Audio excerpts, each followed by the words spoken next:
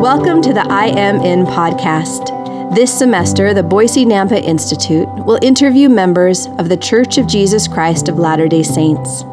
We will hear stories from their personal lives, examples of how the gospel of Jesus Christ has blessed them. We hope you will join us each week to strengthen your faith in the Savior and gain hope for the future.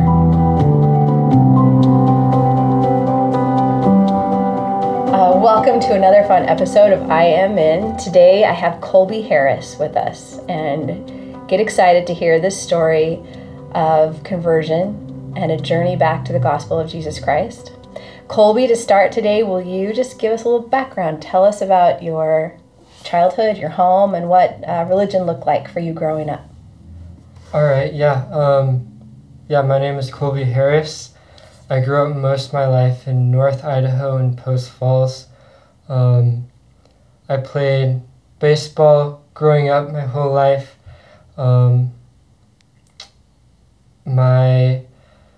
With religion, my parents were born in the Church of Jesus Christ of Latter-day Saints, so they were members, but they had stopped going.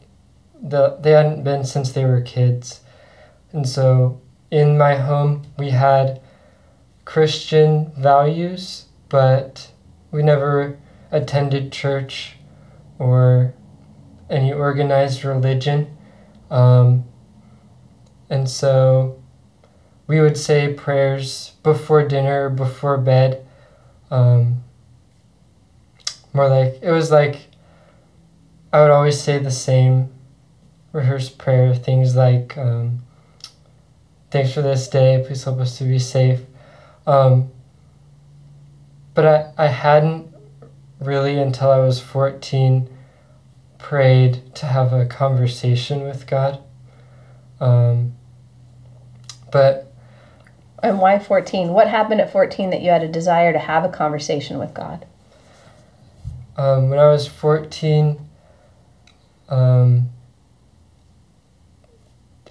guess I was kind of depressed, and it felt like I would describe it as I've had like a hole or a void missing in my happiness, and I didn't know how to fill that.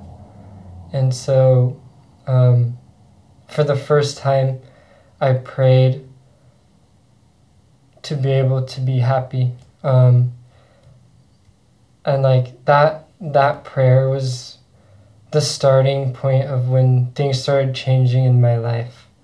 This sounds like Joseph Smith. I mean, he was 14. You completely can connect with, he had a question and he knew to turn to prayer. So you were taught prayer in your home. Mm-hmm. Why did prayer become the way you found an answer? Like, why did you turn to prayer for help?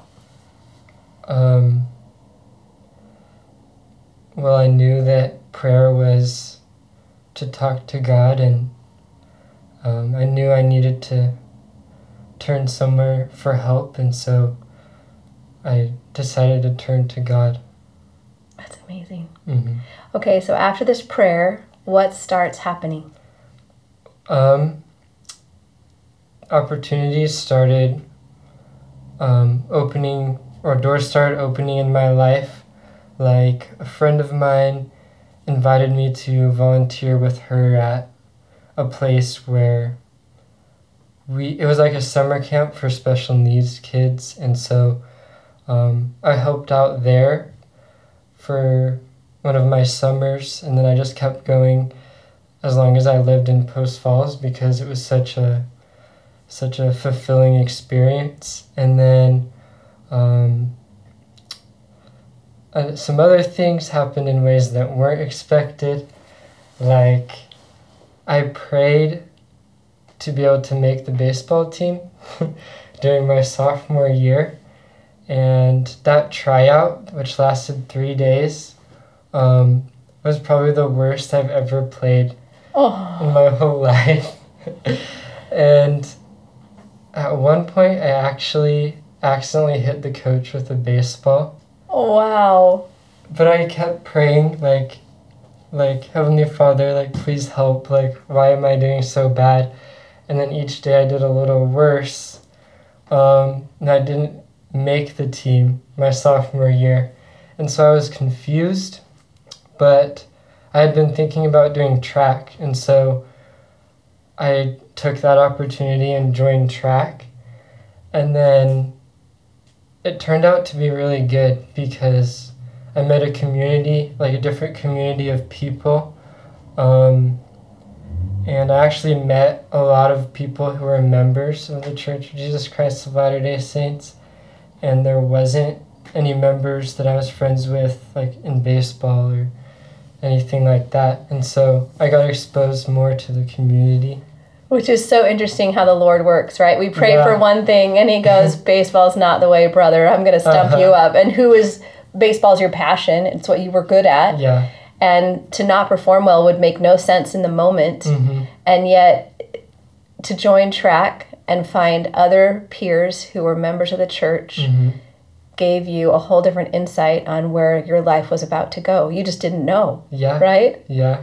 What an interesting turn of events. So tell me about the peers you associated with in track. How were they different? What stood out about them? Why were you drawn to them? They're very welcoming and inviting, and something that stuck out to me. One of my friends that was also a pole vaulter with me. There was one time where somehow it worked out where none of us had a ride home, and so I walked home with him. And as we were walking home,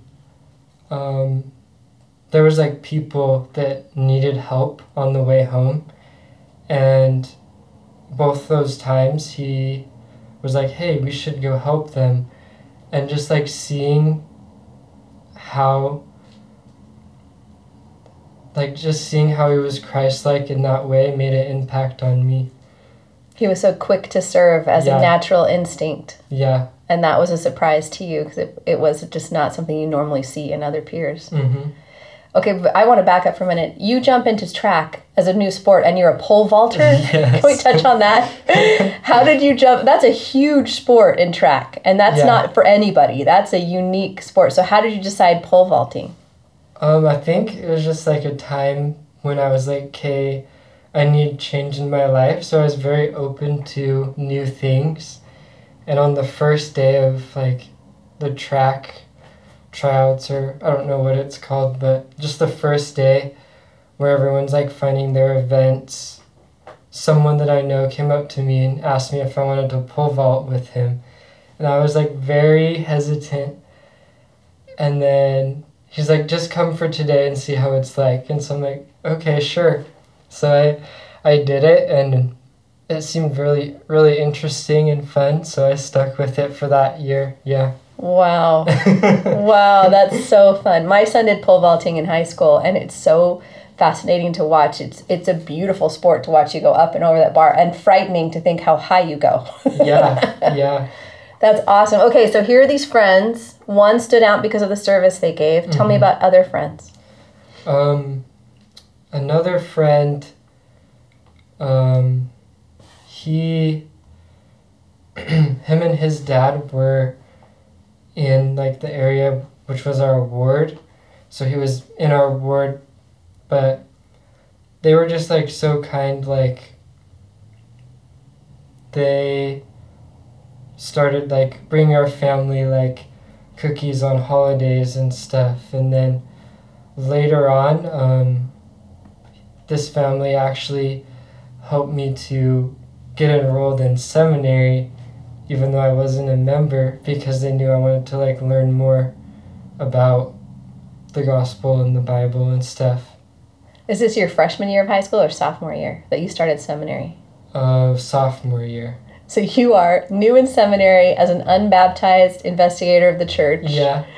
Oh, wow. So what did you think of seminary as you came in? As far as a class, I'm sure it's like nothing at your high school. Yeah. So this seminary, it wasn't taken like at our high school. It was at the church, and we had to go early in the morning. And so another friend in the ward would come and pick me up. I can't remember what time it was, like The wee hours of 6 a.m. yeah. And then we'd go to that church, and it was the New Testament that we were studying. And I just remember that as we learned about Christ and as we watched like the gospel or Bible videos and talked about it, I felt something that I'd never felt before in my life. And I now know that that was the Spirit. But at the time, it was just an unidentified feeling. Yeah. How would you describe that first feeling? Put words to that for me. It was like peace, and I kind of want to say it was like warm and like joy, but it was like really peaceful. And that was your first time identifying it. How did you then discover what you were feeling was the Spirit? Who identified that for you? The missionaries. So I don't remember exactly how I first met them, but I think they were visiting members in the ward, and they showed up at our house, and then Because your parents were still on the ward list even though they weren't attending church? yeah. Okay, Yeah. so the missionaries come knocking. Yeah. And then they started meeting with us and sharing messages, and then my parents agreed to have them share the lessons with my sister and I, because we both weren't baptized, and they saw that I was having a hard time and was searching for more. And so my parents actually, they brought out their old scriptures, and I started reading in the Bible each night. And so then when the missionaries showed up, they're like, yeah, sure, like we could have them help Colby and my sister McKenna like learn more about this. So my parents would listen from the living room, and they would teach us in the kitchen or like the dining room table. And how did your parents feel about their children learning about the church that they were not attending? They felt it was good. I don't know exactly. I think they know it's good, but I don't know, they just don't go. But they were willing to let the two of you learn and make your own decision. Yeah. That's I think wonderful. that's what they said about it, actually, is that they didn't want it to be a forced thing, but they wanted it to be our own decision. So supportive. Mm-hmm. That's awesome. So how long did you study with the missionaries before baptism was talked about or introduced? I remember they taught us some lessons in Post Falls, and then we had to move to my cabin in Harrison, Idaho. And so for a summer, I wasn't meeting with missionaries, but because of what I learned from them, I was praying more sincerely. I was reading in the Bible, but also the Book of Mormon now because of meeting with them and learning more about it. So for that summer, I wasn't meeting with missionaries, but I was reading from the Bible and Book of Mormon and praying. And then we moved at the end of summer to Boise. We lived in a rental apartment, then a rental house, and then at that rental house, a ward member stopped by to welcome us to the ward, and the missionaries started meeting with us again there, and we did the lessons over again because it had been so long. How long it had been? A year? Probably about that, yeah. Okay. Mm-hmm. Wow, okay, and so then what's happening with your second set of missionaries?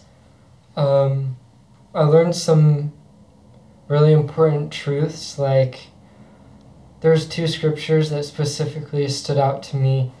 Moroni 10:5. Could I read those real quick? Yeah, we'd love you to read those.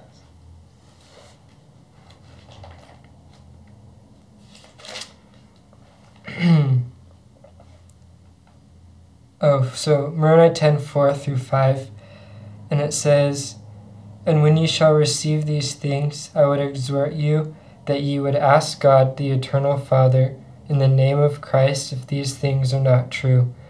And if ye shall ask with a sincere heart, with real intent, having faith in Christ, he will manifest the truth of it unto you by the power of the Holy Ghost. And by the power of the Holy Ghost ye may know the truth of all things." This really stood out to me because it taught me that when we pray and ask, our questions can be answered and we can learn truth. And so I knew that I could receive an answer of how I could really fill that hole that I felt in my happiness. And then another scripture, 2 Nephi 28:30, it says,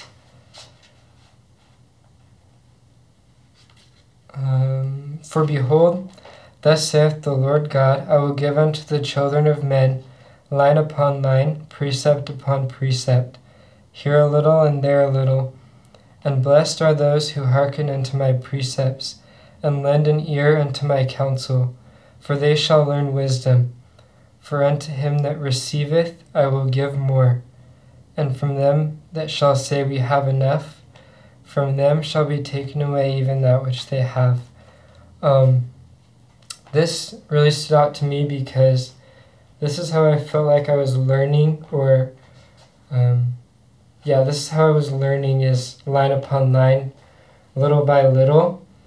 And so like those times when I was in seminary and felt that feeling of peace, and then when I was with the missionaries, and I specifically remember they shared with me Joseph Smith's first vision, and I felt that same feeling that I felt learning about Christ's teaching in the New Testament.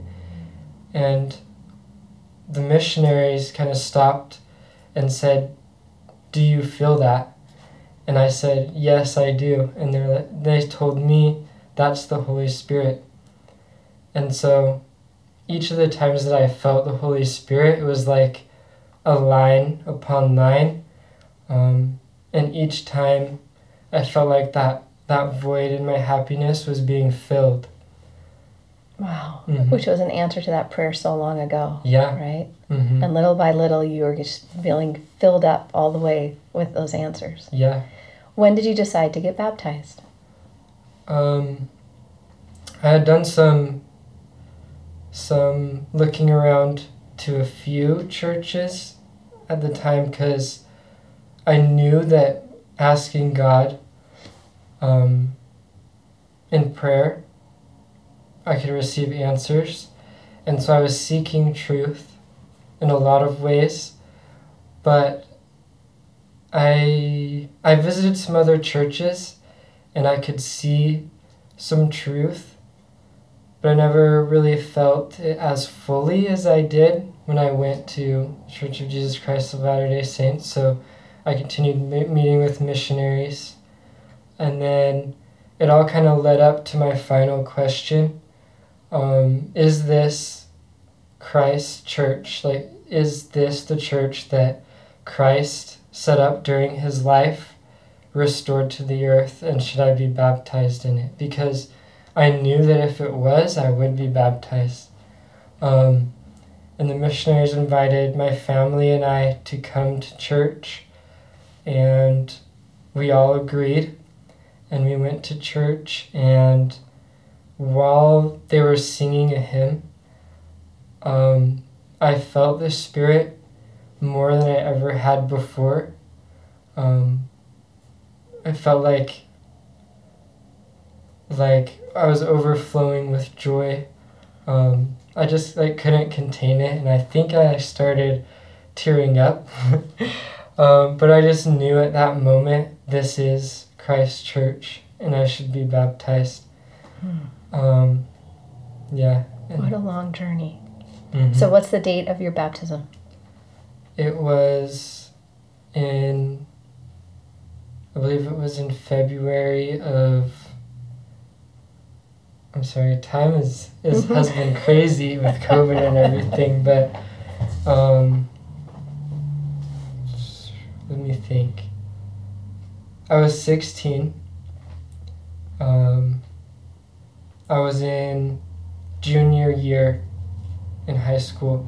I don't remember the exact date, but I don't think it was February of junior year. And tell me about the day of your baptism. How many people came? What was the room like? What was the support like?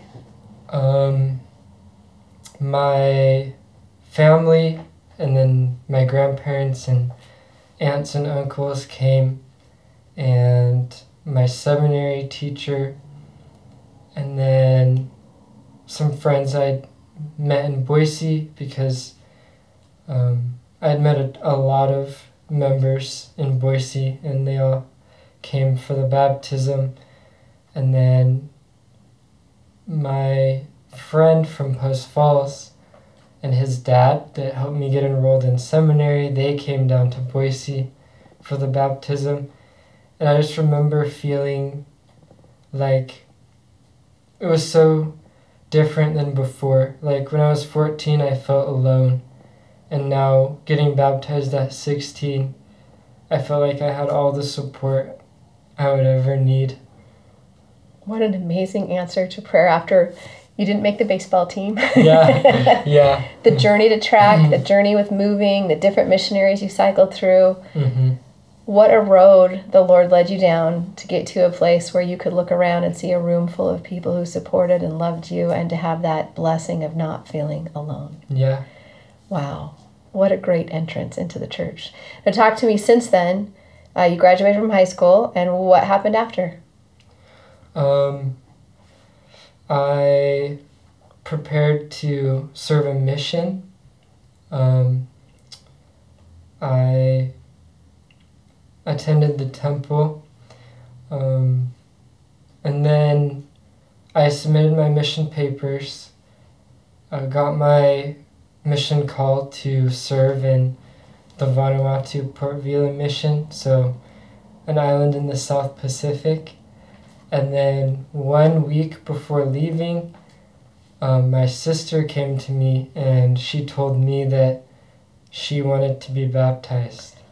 Wow. Yeah. And so we hurried and contacted the missionaries, and then she had already done all the lessons with me, so they didn't need to do those again.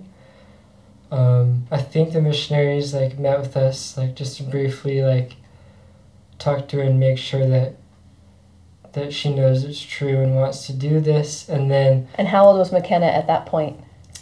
She was 16 or maybe 17 at that time. I think she was 16. What a gift. Okay, so what happened? I was actually the one to be able to baptize her because I received the priesthood authority. And so 2 days before leaving on my mission, I baptized my sister. Wow. Mm-hmm. What a choice experience. Wow. Mm-hmm. And then what month is this that you're headed on the mission? Are you in the middle of the pandemic when you get called to the Pacific? No, this is before, so... Okay. It was December of 2019 when I left. Okay. I went to the MTC for 6 weeks and then went to the South Pacific. And it was strange because when I left, the world was all normal. We barely remember 2019, right? Yeah. And then a few months later, I was evacuating New Caledonia, and I got home and there's earthquakes and there's a pandemic. And there was actually an earthquake in Boise, and things fell off the walls of my house 20 minutes after getting home. Wow. Yeah. It was crazy. So how long were you home, and what were your plans after? I was home waiting for a reassignment to finish my mission for about 6 months, and then I went to Houston, Texas, and I served there until December of 2021. Wow, what a journey. Yeah. Colby, I'm thinking of you as you're telling your story, and I'm thinking of other young men, young women who are in the same places. You know, President Nelson in his book grew up with inactive parents. They were also baptized, but he grew up in a home like you, good people, good parents, but not the influence of the church, not in the full functioning way that some of your peers had. And yet he, like you, came all the way in full activity and is now serving as the current prophet of Christ Church, right? So what about the other Colbys out there? If you could give them a message about your journey and about your answered prayer and how the Lord has guided you back to his full gospel, what would you share with them? Especially right now, there's so many confusing things in the world and so many different things that people could be confused with in how they look for happiness. But whether you're feeling lost or lonely or unhappy, maybe even numb, if you go to God in prayer sincerely, I know that he'll answer your prayer, and he will lead you to true happiness and clarity and a life that is so much more fulfilling. And living the commandments may be hard, but it's so worth it. And they're not restrictions. They're advice from a loving Father on how to be the happiest we can be in this life. Wow. Thank you for that. I see a lot in my own family, in my peers, in my ward family, in my neighborhood, good people who are choosing to stop coming to church or stop participating in the gospel. And the biggest heartbreak of that is they're not making a decision just for themselves. They're making a decision for their children, their grandchildren, their great-grandchildren. Because if they stop teaching his truths to their children, then they don't know it. Mm-hmm. So for you to have the beautiful blessing of knowing about prayer and receiving the answer that you did, and the blessing of your influence on your sister McKenna, and now on your children and your grandchildren, you have saved a whole generation in the gospel. I hope that others who may not know that this is where joy and happiness and peace comes from can hear your story and have the courage to get down on their knees and ask the same question. Mm-hmm. Is God real? Mm-hmm. Is the scriptures that have been provided by prophets through all of these years, preserved for your day, true? And is our current prophet, is President Nelson truly a man of God who speaks for the Savior? If they get those answers for themselves, the power that will come through the Spirit will bless their lives and all those who come after them forever. So I'm so grateful for you sharing this journey. As we close today, Colby, I just want you to share with all those who are listening your personal testimony of the gospel of Jesus Christ and how it has blessed your life. Okay. I know that God is our Father in heaven and he loves us. And I know that he sent Jesus Christ. And Jesus Christ suffered for everything that we feel in our life, everything we've ever felt and ever will feel. And he wants to help us. And I know that he has suffered for me, and because of that I've been able to be forgiven and improve. And I know that the Church of Jesus Christ of Latter-day Saints is Christ's restored church with a prophet and 12 apostles, and Jesus Christ is the chief cornerstone. I know that living the gospel brings true happiness, and if we seek further light, we can receive that in our lives. Thank you. Thank you for being